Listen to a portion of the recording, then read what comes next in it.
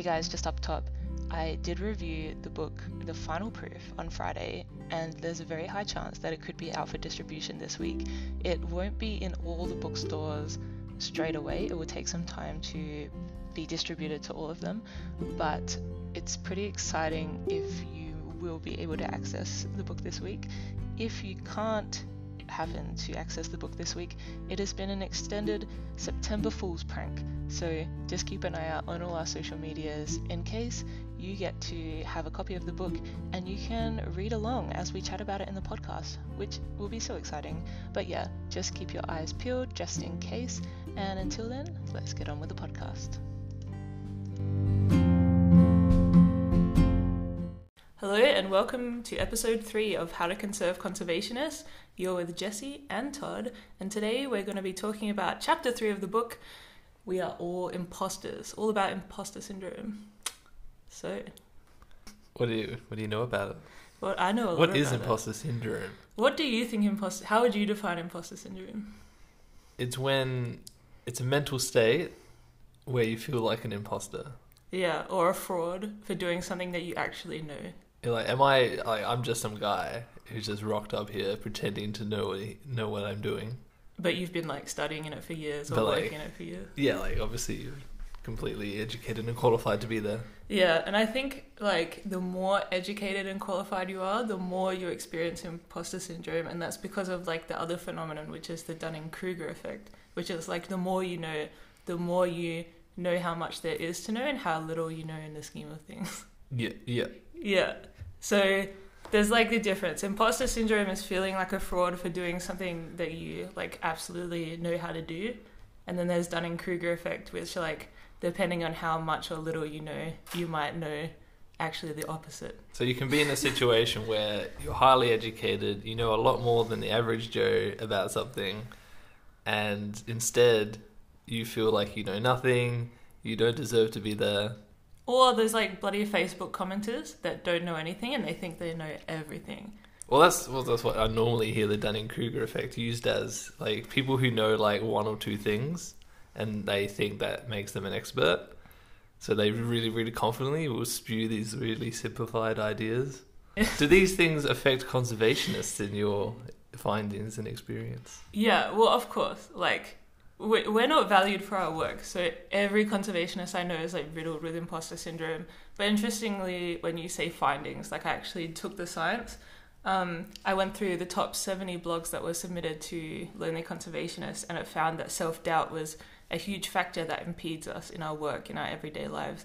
So I think it's pretty obvious that conservationists especially would feel imposter syndrome because one, we either know so much, we know how much more there is to know, but also we don't get paid anything and we're not valued for our work. So it's so easy to rock up to a conference, think, I'm not affiliated with anyone, I don't know anyone, I'm not paid, I'm shit and I don't deserve to be here.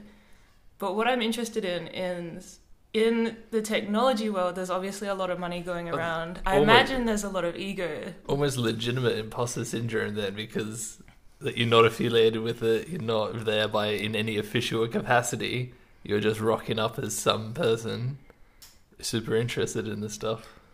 What, in conservation? Yeah. Yeah, the last conference I was in, I went to Adelaide, and I'm actually from Adelaide, so I felt pretty comfortable in my hometown. You weren't an imposter. I wasn't an imposter there, but I was actually there as a women in STEM changemaker. I was sponsored to be there. I'd been approved for a sponsorship. They thought I was worthy enough to go there and to fund me and to pay for my flights and everything. But I was the only person there that was not affiliated with the university, to the fact that a lot of the workshops were just on university content and based around universities. So when people actually asked me, Jesse, who are you affiliated with? What do you do? And I told them I was with Lonely Conservationists, an independent organization. They just literally stopped looking at me. They revoked their eye contact. They started it was so horrible. I've never been in a situation before with adults where as soon as you say one thing, they just shut off. It's nah, we want nothing to do with you now. I had a somewhat similar experience at a conservation conference. that you were invited to. And to be fair, I wasn't actually invited, but I tagged along to a dinner, and I ended up with chatting with some of the other people properly attending the conference. And we were talking about like, oh yeah, I mean, went to Indonesia to look at drones for the, like, I did do something for conservation sort of. And they're like, oh, that's super fascinating. I'll have to like read your research. What university are you from? And I was like, oh no, I haven't. I dropped out of uni. I'm not here for any university. And they just were like, oh, what? They literally laughed in my face about that. Did that hurt you? Did that crush your soul? I think it was just a jovial guy. He's just messing around with you. I think his reaction was very like jarring, authentic. Like he actually just found it hilarious that I thought I could do something without a university degree. But you've done a lot without a university degree. And Todd's actually like, he's got a pretty good government job, and he hasn't succeeded at any tertiary education, TAFE or uni. But I think this is not to say like, this is like a good point, is that you don't have to have the brain of an academic to succeed in life. You've done a lot of things and you've contributed greatly to the world, but you just don't have like whatever it takes to knuckle down and study. Like, and that's not to say that the dumbs. No, you're not dumb, because if, like, for instance, Todd's been passionate about computers and technology and drones since he was a kid, and when he was like so young, like 5 or something, he's like, I bet when I'm old enough and I have the money and the skills, I can build this drone. And then when he got old enough and got the money, he built the drone exactly as he envisioned when he was a kid. So it's like, you're not stupid. It's that you already had been tinkering and stuff, and you knew how to do things in your own way, like beyond what they were teaching you in university almost. Like, you worked out how to do things for yourself. That doesn't make you feel qualified and official. Well, that's the problem in the industry, especially like in conservation, where I don't think you need a degree. And if I didn't go to Indonesia, I think my honours degree would be useless. Nobody's ever asked me, have I got an honours degree?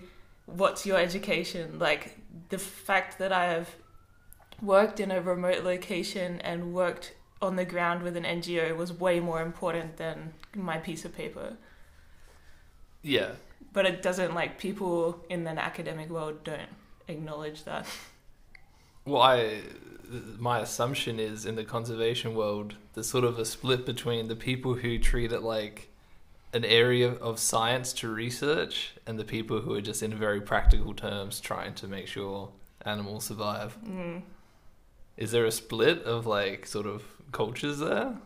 Well, I mean, like, I guess there's a couple of different routes to conservation. That's the problem. In the book, I describe it as like... Because I could imagine like one group really, really respecting university study, and the other group, like, you could just be some chump who just done this a lot.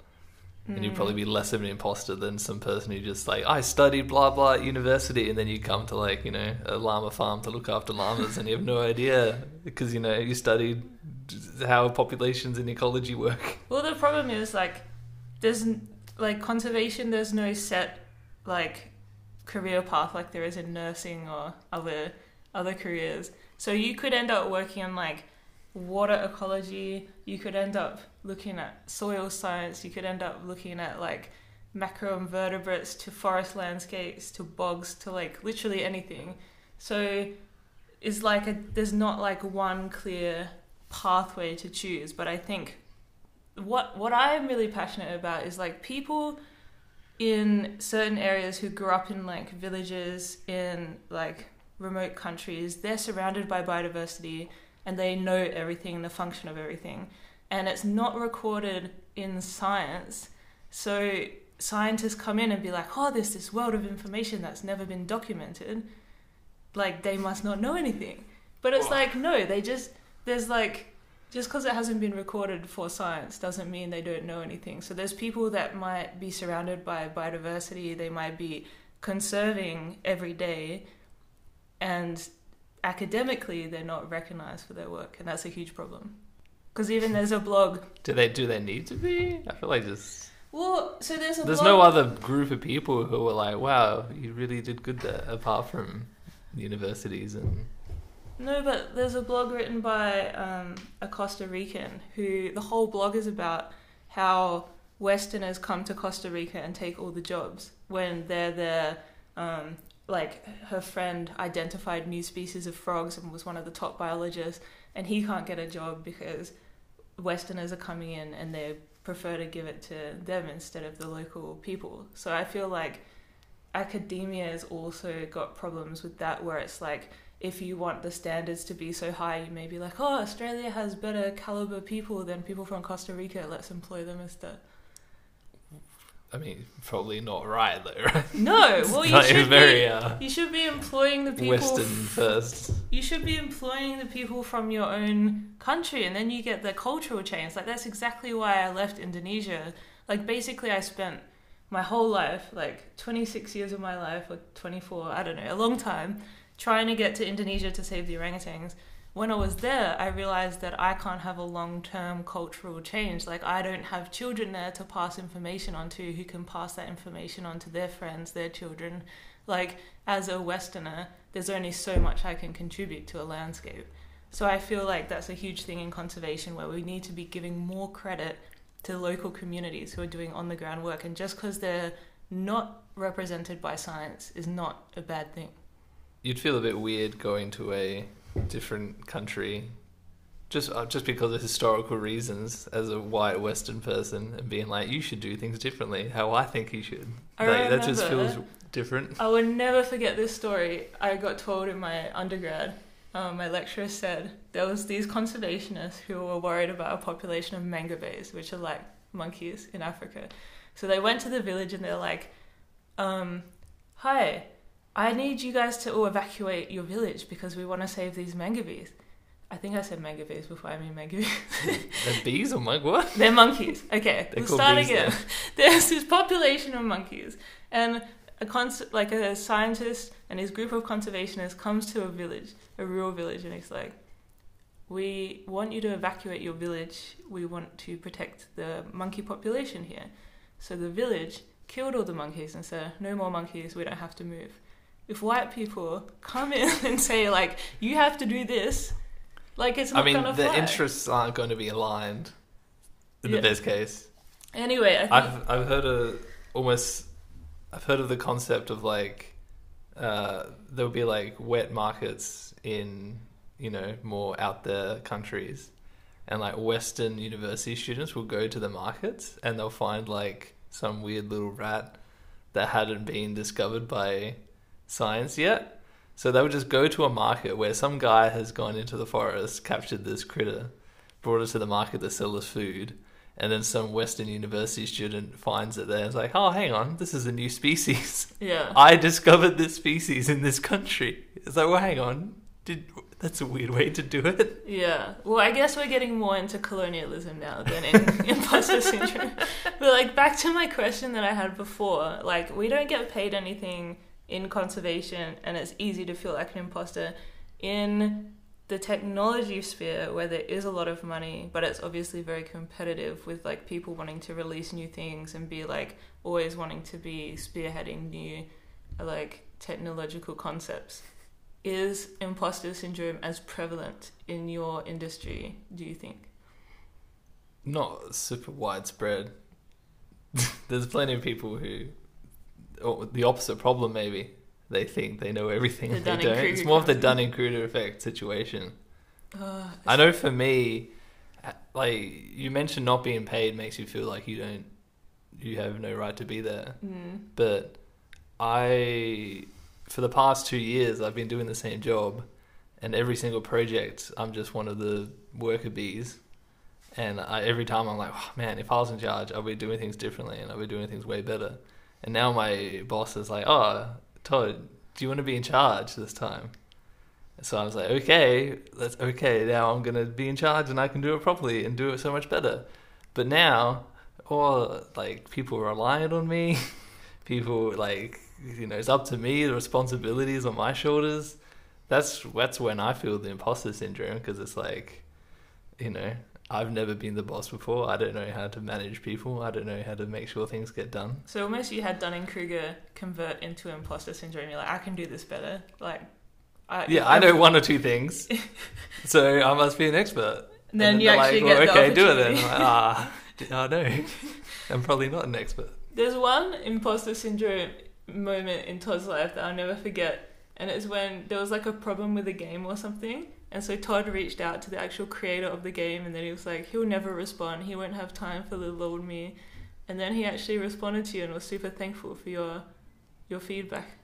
I was trying to program something, and this guy, I was trying to use this guy's tools that he made. So like he made the tools, like the hammer, and I'm just trying to like make something really bad with this hammer. So I'm like, oh, the hammer's not working properly. I'm probably an idiot. I bet the guy who made the hammer knows how to do this a lot better. So I found out who he was and spent like half an hour for some reason just Googling what his career is. And he's like, he's made this hammer, he's made other things. Seems like just a super nerdy, smart guy.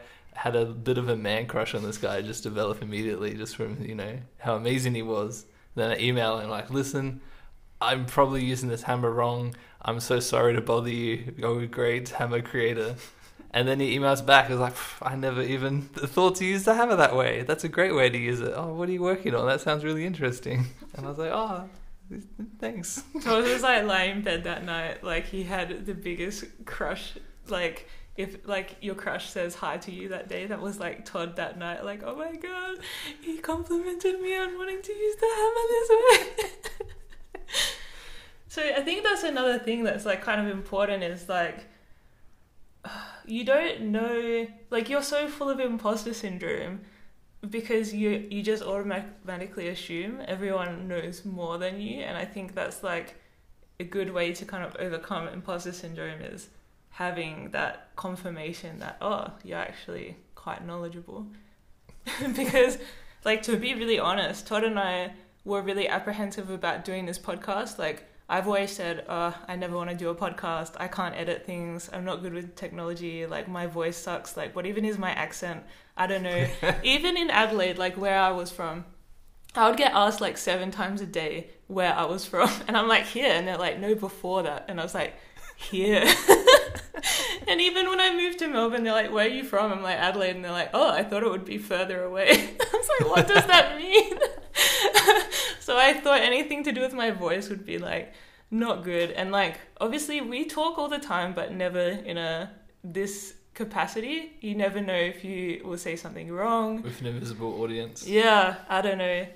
So it was actually really amazing when we posted the first one and we got your guys' feedback that you actually enjoyed hearing Todd's perspective on what I go through in the conservation industry, and like having this format that gave us the confidence to keep going and do more. But like, it's interesting how big our imposter syndrome was for just this podcast in general.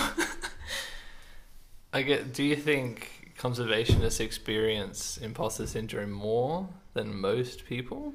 I'm willing to say scientists do, because I think they for sure know how much there is to know and how little they know, but they're also not getting paid very much, and academia is very competitive and the science world is very competitive. That's probably true, right? Because if you hear any scientist talk about their work or their research paper, they spent like 3 years, they know more than anyone else on the planet about this one particular thing. And even then, written down in the paper that we're like, listen, we only, maybe we know this one little thing a little bit. We're not 100% sure. Obviously, we need other people to check. I'm sure someone will point things out that we've messed up. Charles Darwin wrote as a chapter in The Origin of Species everything that's probably wrong with The Origin of Species. And that was revolutionary at the time. Like, nobody usually wrote about the things that were wrong with their experiments. It must have changed at some point, because I don't think the Greek philosophy people were like thinking like, oh, I'm probably wrong about this. They were very adamant that they were right. I think Charles Darwin was like the first person to ever do that, and that's part of the reason why he was so revolutionary, is because like his wife was religious, and his cousin, like his wife was his cousin. Like everyone was super religious. He even started off in a religious position. So for him to come forth... Hence the cousin wife. Yeah, for him to come forth with evolution meant that he had to be very convincing. And it's better to convince someone by saying like, I acknowledge these flaws, I'm working on them, rather than waiting for other people to point them out. Like if you beat them to it, it's kind of like, don't worry, I've thought of this, I'm ahead of the game. I get compared to like Galileo, who was like, the Earth is not the center of the universe. I know this. I measured it. And the Pope was like, fuck you. What are you talking about? No way. You got to take it back. He's like, no, I won't. I'm right. Yeah. There's no way I'm wrong. So I don't know. Like I've heard any high like doctors apparently experience imposter syndrome a lot as well. I think anything you have to study very rigorously for and like have to know about, like, for instance, even with this book, like when I pressed publish, I was so scared, like immensely scared about the book coming out. And it's interesting because I don't know anybody else who has written about conservationists in this way before. Like if I put out this information, I might be one of the first people to do it. Nobody could have contested me. But at the same time, like if I'm kind of like Darwin, if I'm putting something out first, I want to make sure like I'm very rigorous in how I say, like, I don't want it to be contested. I don't want to look stupid. Like, it wasn't until I got it handed to me, the draft in the book format, and I actually read it, and I was like, oh, it's actually pretty good. You make it sound like it's a lot to do with just being like a front runner in whatever field you're in. Like if you're just a guy who gets work done, like you can just like, oh, Google how to do this, or like ask your boss how to do it. But if you're like the expert and you're the one inventing how to do it, you know, you have no one to ask for help. It's just you, and you have to be confident enough to be like, yeah, I know this. And that's kind of true, because like every scientist who's doing a master's, honors, or PhD is studying something nobody's ever studied before. Like you have to choose novel research topics. So all of these people are doing something nobody's ever done before. How can you go for help? Like you are the leader in whatever this is. So yeah. Everybody, I think that's probably why it's exacerbated in science, and I've never thought of this before. Everybody is the leader in their line of research. So it's like, you're the only one studying it. There's no one to compare. But like, I don't know, if there was people to compare, I thought that would be exacerbating. Because you could imagine if you're the only person who knows that much, you could just have the attitude of like, well, I'm the know-it-all. I know the most. Everyone should just listen to me. Yeah. Well, I don't know. I think maybe like we've talked about this in basically every episode, but the glorification of conservation, where it's like we've got Jane Goodall, Steve Irwin, all these people to look up to, and we're like, you're either them or you're nothing. Yeah. And I'm not them, so I must be nothing. If you plant 5 trees on the weekend next to a car park, you're like, man, you know, I'm next to Steve Irwin, I'm not doing much. This is the problem I have with lonely conservationists, is that they think they're not worth anything because they're a certain demographic. Like, I'm just a volunteer, I'm just a student, I'm just a mum, I'm just a citizen science. They feel like they can't write a blog about how they have faced challenges in the industry, and yet their story and their perspective is really important. And this is what I don't understand, is that like, even so early in their career, just as a high school student, they already think their voice doesn't matter. Like, that's crazy to me. Like, hey, can you tell me how you've overcome your struggles? Oh, I can't. I'm not like a famous scientist yet. So your struggles don't matter now? Like, that bewilders me. Easily picturing future struggles that will be even greater. Like, imposter syndrome to be that prevalent that you think your struggles don't matter. Like, it's not even about your successes at this point.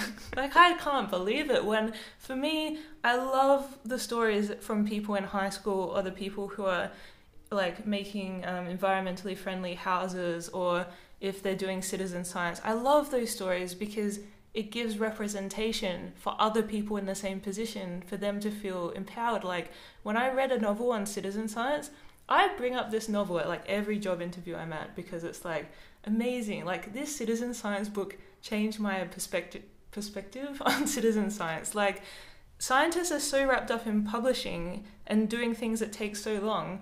Whereas citizen scientists are finding out like new stars, new species, all this stuff. They're like doing the majority of science because it's really quick and easy because they don't have to go through rigorous academic processes. We should be like glorifying citizen scientists more. Yeah, they're coming to me saying that their voice is not worthy, their story is not worthy. Sad. Yeah, it's really sad. Like, I just feel if there's one thing that I could tell people in Lonely Conservationist, like literally if I died and I had like one last thing to say, it would be that your voice matters no matter who you are. Because you shouldn't ever for a second think that you don't deserve to tell your story because you're a student or you're not old enough or you're too old. Like, that's ridiculous. Oh yeah, tell that to Greta. Yeah, exactly. Look at Greta. If you ever feel too young to be important, Greta's changing the world. What happened there? How did her life turn into this? Well, she just started school strikes in Germany, I think. And then Even then, that's already that's not something I would bother to do. I think she did it on her own. Like, she just skipped school and had a sign striking for climate, and then her other classmates must have caught on, then other schools, and then it's like a ripple effect, right? Like, one person can do something that can change the world. Yeah. Well, all I was going to say is, like, not everyone needs to be Greta. There's, like, plenty of people doing little, smaller things, but, like, it all adds up. Yeah, exactly. And this is what, like, I hate when people say, oh, I'm just one person. Like, okay, back when Tumblr was a thing, there was, like, this story I'll never forget. It was, like, it's so weird how this Tumblr post changed my life. There was, like, apparently all these, like, sea stars washed up on the beach, and this little boy was chucking all the sea stars back into the ocean, and the old man comes and he's like, little boy, you won't make a difference by chucking these sea stars back in the ocean. There's billions of them. Like, you're only going to chuck in a fraction of them back into the ocean. And he's like, yeah, but it matters to this one, and it matters to this one, and it matters to this one. And so for me, if I can change like one starfish's life, and then everybody else gets a starfish and chucks it back into the ocean. Like, we all might be just picking up one starfish, but like together we could return all the sea stars back into the ocean. I know I said starfish and sea stars. I like switch. Sea stars is the correct one. I've never heard of a sea star. It's like, they're not fish. They're cnidarians, I think. Just a quick interruption. Sea stars are actually echinoderms, not cnidarians. I just had to look that up, and I was wrong. So, sorry, pass, Jesse. I can believe they're not fish. Anyway, sea stars. But basically what I'm saying is, you shouldn't be ashamed you're only picking up one sea star. Anyway, I kind of want to know how you deal with your imposter syndrome. Like, when you feel inadequate at work, or when you're hacking something and you have a problem and you want to talk to someone. I thought you were asking the audience and just No. comments, feedback. No, I mean you. Write a letter to us and tell us how your personal imposter syndrome is. We'll put it on the blog. Me personally, I've already given 2 stories. No, how you overcome it. Wow. Not how you experience it, how you overcome it. There's a lot more sessions of therapy to make some progress on that. Is there anything that stands out to you? You just for me, it just takes time to get comfortable with it, doesn't it? Yeah.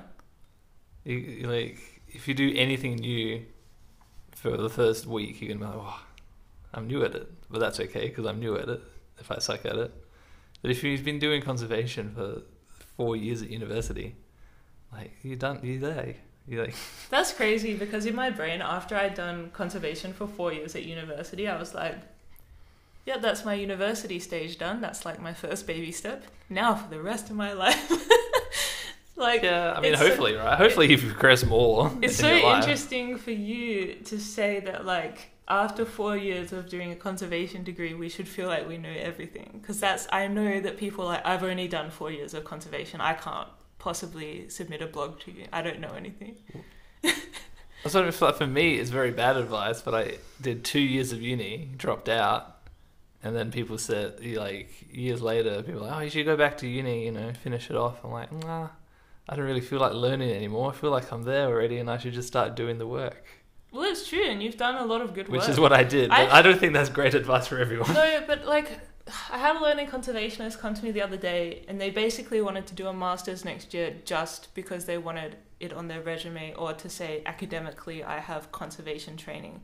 And I was like, what's special about you is you don't have conservation training. When Gus and Maria did the Lonely Conversationist episode about unconventional pathways, it was like one of the most popular topics that we've ever done on that series.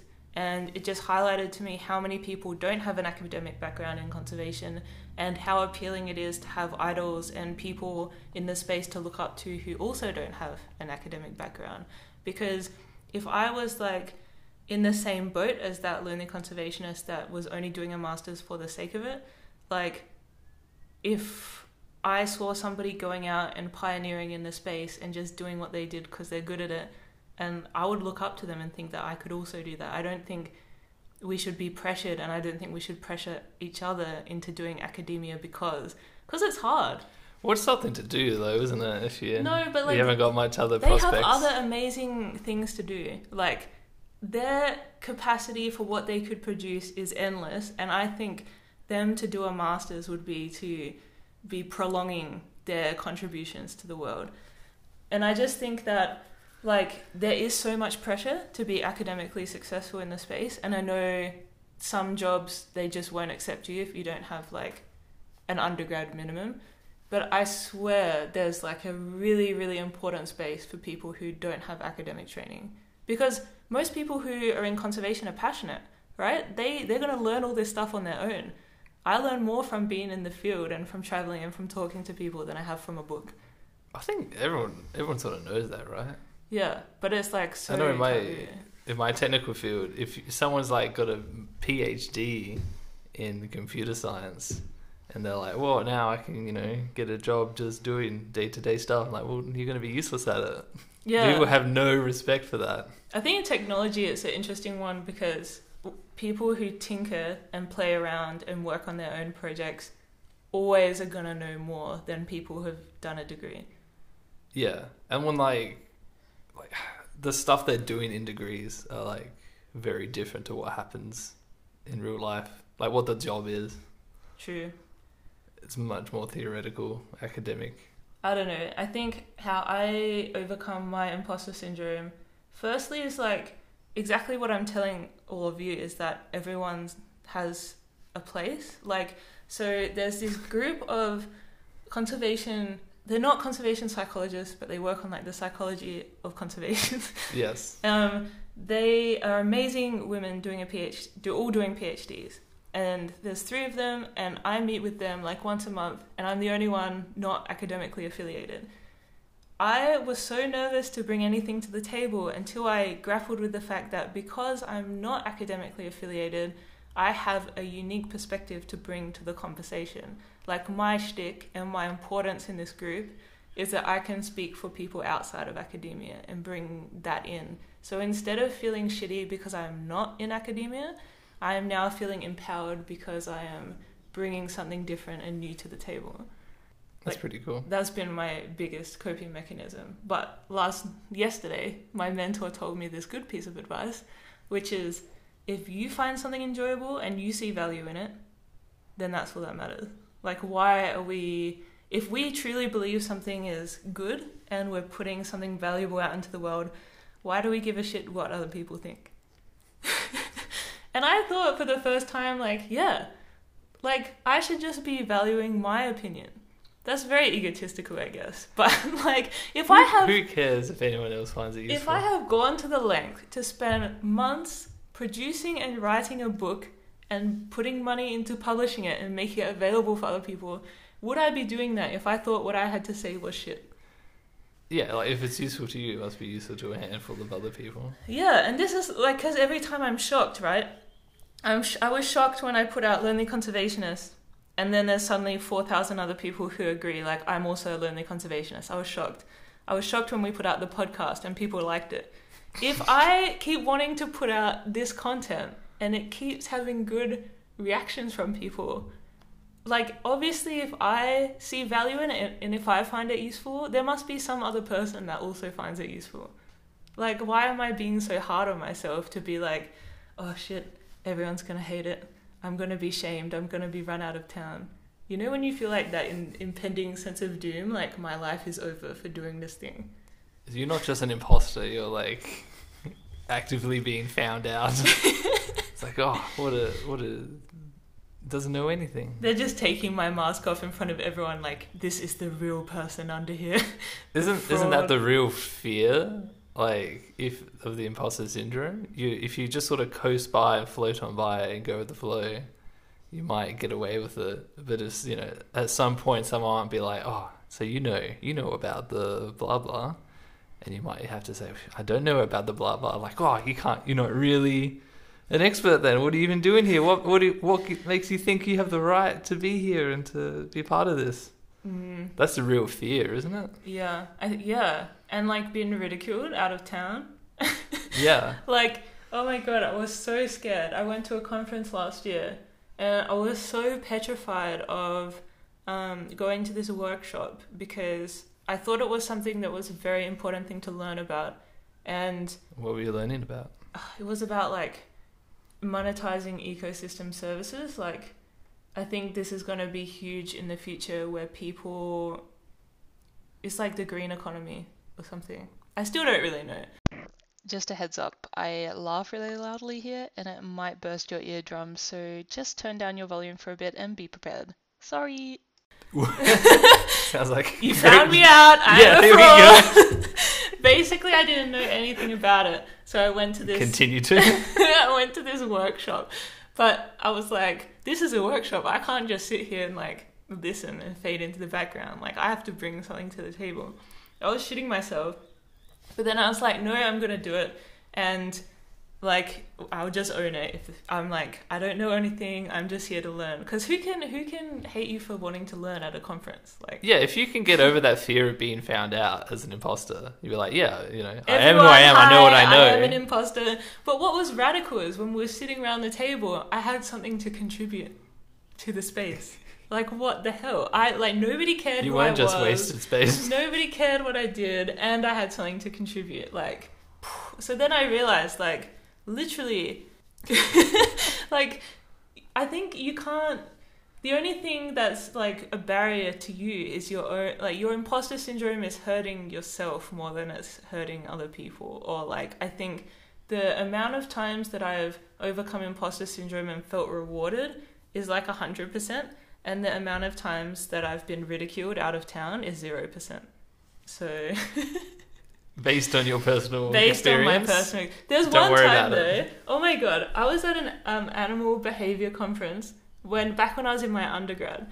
And I had this burning question for a spider scientist about his research. So basically it was something to do with, like, the movement and direction of spiders, where he had this spider suspended on, like, a foam ball. And they were working out the axes or something. I don't know. Anyway, I walked up to him afterwards and I was like, excuse me, spider scientist, can I ask you a question? And he's like, yeah. And I was like, how did you stick the spider to the ball? And he's like, what the hell? Like, spiders hate being suspended in midair. They're just going to attach to anything. So it's like holding it with its feet. And I was like, bullshit. What? I have seen 1 billion spiders dangling in midair. So that actually, I lied. I have been ridiculed. All the scientists standing around him laughed at me. Like, oh, don't you know they spiders hate out of dangling? Town. Yeah, spiders, how would I know? Spiders love dangling. I know, I in thought spiders love dangling. They're always dangling around. So, actually, okay, sometimes confronting imposter syndrome doesn't really pay off. But now I learn that spider scientists are a bit of a dick. Cheers. Yeah. No, I know a lot of good spider scientists. Actually, our good friend Tim is a spider scientist. Okay. I don't know why I keep saying spider scientist instead. Is it arachnotologist? You're stereotyping the incorrectly labeling this entire group of people.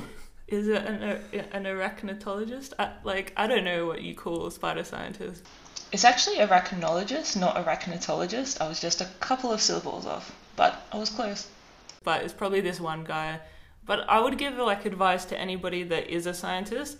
Think about other people's imposter syndrome. Like, if he considered how me, a little undergraduate, was feeling, maybe him and his friends wouldn't have laughed me out of town. So now my success rate with imposter syndrome is like 99%, but still a big percent. A pass. It's an A+.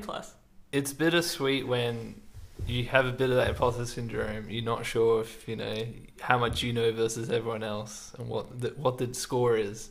And then, after a while you find out, oh, hang on, everyone around me knows way less than I do. And it's very relieving at first. And you feel much more calm. But now, oh no, that means I can't learn from anyone here. I'm just going to be stuck with all these idiots. Is that how you Has feel? that ever happened to you? It's happened to me sometimes. I feel like I always have things to learn, even if it's not academically, like socially. Like my mum used to say, You can learn how to deal with idiots. My mum used to say I was like Sheldon from The Big Bang Theory, which I resent. I don't think I'm autistic or anything like that. Like, like not that there's anything wrong with that. Like, there's a whole department in Todd's work where there's autistic people work, and they do a great job at what they do. Like, there's specialized. They are the most useful, smartest, friendly people in the entire office. It just left me with the impression that if you're on the autistic spectrum, you're a better person on average. Yeah, well, like, my mum used to think I had some kind of, like, social problem. And I think it's because I'm so blunt and straight up with people, and I guess that's, in society, is not very respected. I think when I'm in situations, sometimes I get, like, a good, like, social experience, like, even working with NGOs, learning how they operate within that space, or working with like volunteer groups and learning how people lead, or learning, like, for instance, when Spencer hosts the Lonely Conversationist web series, I am so impressed with his hosting every time. Like, the way he asks questions and he follows it up so beautifully. If I was doing that, I would be so excited about what I was going to say next that I would just like blurt it out or go on a tangent instead of like, because this is like something... You'd ask a stupid question like, how does the spider stick to the wall? Yeah. Waste everyone's time. No, but like, this is a conversation where we can just like speak freely, but in those kind of interviews, it's good to have your set questions, but if you follow it up with something, making sure that it's constructive and then will lead you to the next question. And I have had so much joy in learning that from him. I still don't know if I could give proper interviews like that. But I think even like, just say Spencer and I knew everything equally academically, which is definitely not true. I don't know a lot about penguins. But I feel like you can still have something to learn from other people on like a different plane. That's not just knowledge, you know? Yeah. Not everyone's going to be super great at everything. Yeah, I think people have different skills. Like, there was a guy at Todd's work that brought cake on his birthday and everybody laughed at him, but I think bringing a cake and bringing the social atmosphere is like a good job to have in the office. Most valuable guy in the office. Yeah, I know, very underappreciated. Yeah.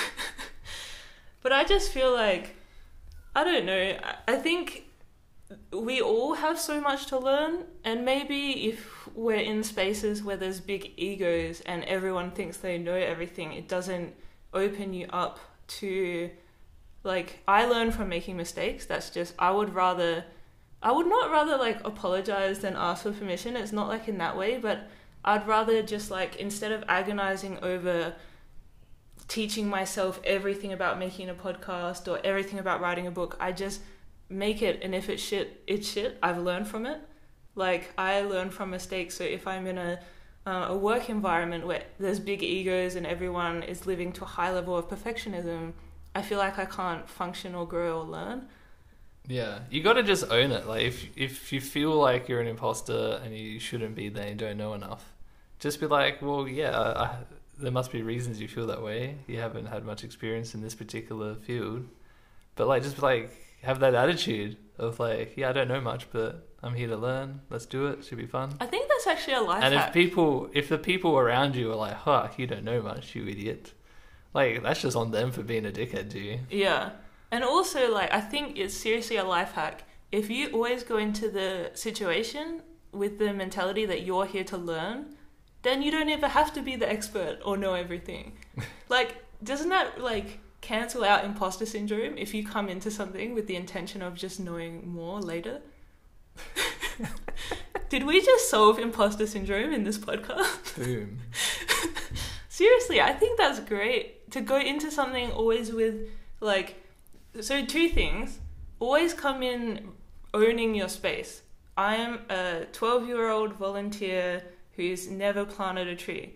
Cool. You're useful because I can find out what engages you and people in your demographic of how to start engaging you in planting and I trees. can charge you much less below minimum wage. No, but like I think everybody has a niche. If you're a mother, the environmental minister, a lawyer, a Todd, a Jessie, everybody has something to bring to the table that's unique. Like even if it's a story, a perspective, maybe a language, like maybe I get into a volunteer group and there's somebody that speaks Bahasa and nobody can speak Bahasa. Even if I can just like somewhat communicate with them, maybe that's like a huge game changer for how that group operates. So I think firstly, own your space, acknowledge who you are and what you bring to the table. Secondly, go to learn. If you do those 2 things, how can you fail? Like, oh my God, like we're just going to thrive in life now. There's no excuse not to. Like, we've combated imposter syndrome. Yeah, as long as you don't purposely pretend to be someone else and sneak in somewhere and literally be an imposter, Like, you'll never be found a out. fruit ninja hiding in all the fruit bowls with your sword. As long as you don't push it too far, get into the Dunning-Kruger effect, think you suddenly know everything about spiders and that, like, I'm going to start writing a paper about why they just do dangle everywhere because I have evidence. I've seen them dangle. I thought I've seen them dangle. I don't know. I think there's like... What do you feel about fake it till you make it instead? I think you have to fake it till you make it. Well, are you faking it or are you admitting that you don't know everything and you're here to learn? Well, I feel like they're very different attitudes. I mean, have I faked it until I made it? I don't know. It doesn't sound appealing to me. It's not something I live by. I think I'm too honest to fake it. I'm a very blunt, honest person. I think I come into things. Like, even when we went to check out our wedding venue, and he's like, I hope the toilets are okay. I'm like, oh man, I'm used to shitting in a hole in Africa. Like, don't worry about me. A lot of my guests are from a conservationist. Like, don't worry about us. Like, that's how I talk to people. It's like too blunt maybe. But I can't imagine myself faking anything. So I think like I personally come into the situation with I'm here to learn, because that's like a honest Jessie approach. But I know that faking it until you make it works for a lot of people, like faking confidence. I've heard a lot of corporate business people give TED Talks about it or something. It's very popular in that world. I actually wish you faked it because you're so you good. wish I faked Yeah, it. you're like so good at everything you do. Yeah, you're like actually the most riddled with imposter syndrome person I've ever met, probably. But if you just pretended you were as good as you actually are, you would make it, because you're just pretending to be as good as you actually are good. Because at the moment you're pretending you're not as good as you are. So if you faked it to pretend you are as good as you are, then you will make it. I should just internally fake it till I make it. But you're saying externally, Nothing it's probably changes. on par with what people expect of you anyway. Yeah. Like it matches up with reality now. I think. Well, I think that's the argument of them, isn't it? Of like people feel like they're not, feel the imposter syndrome and just internally say to yourself, fake it till you make it. Because like if you're there, you probably deserve to be there. Yeah, that's another thing, right? So just don't worry about that. When I was at that conference as the Women in STEM Changemaker and everybody was like reverting their eye contact at me and I was feeling really shit about myself, there was always the notion that I had got that scholarship. People were paying for me to be there. I deserved to be there. There was obviously something about who I was or what I did that deserved to be there. And that's how I had to get through that. I don't know what the conference was, but like if you're a woman in STEM, boom, The worst, on the list. The worst thing was it was a gender equity conference. It was about catalyzing gender equality, and I was there to Anyone represent can vouch women for in that. STEM. But it wasn't. There was like gender equality, yes. There wasn't like academic or like life equality. I was treated as less than in an equality conference. Because, that is a bit ironic. Yeah, because I wasn't associated with academia. Like, what the hell? Mm. But anyway, I think we've solved imposter syndrome. I think We've gone on a while. I think we've solved it. So either fake it till you make it, or just be more open about not knowing everything and treat everything like a learning experience. A learning experience. Just be honest. I think like there are dickheads out there like the spider scientist who I'll never forget. But I don't think... Avoid spider scientists. I'm sorry for any spider scientists who are listening. I hope you guys can pioneer the arachnid space, and if anybody comes to ask you a question, just treat them with respect, because they will harbor this angst about asking you questions and being ridiculed by all your spider friends for the rest of their life. Yeah.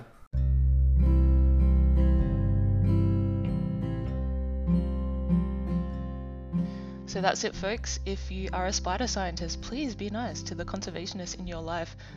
You could help combat imposter syndrome one conservationist at a time. But until then, head over to lonelyconservationist.com to check out the other people in the community and their amazing stories. We shouldn't ridicule them because we have learned so much and got so much from the stories they share. If you want to support a conservationist, head over to patreon.com/lonelyconservationist or check us out on social media at lonelyconservationist on Instagram and at lonelyconserve on Twitter. I think that's it for today, and I'll catch you guys next week. Bye.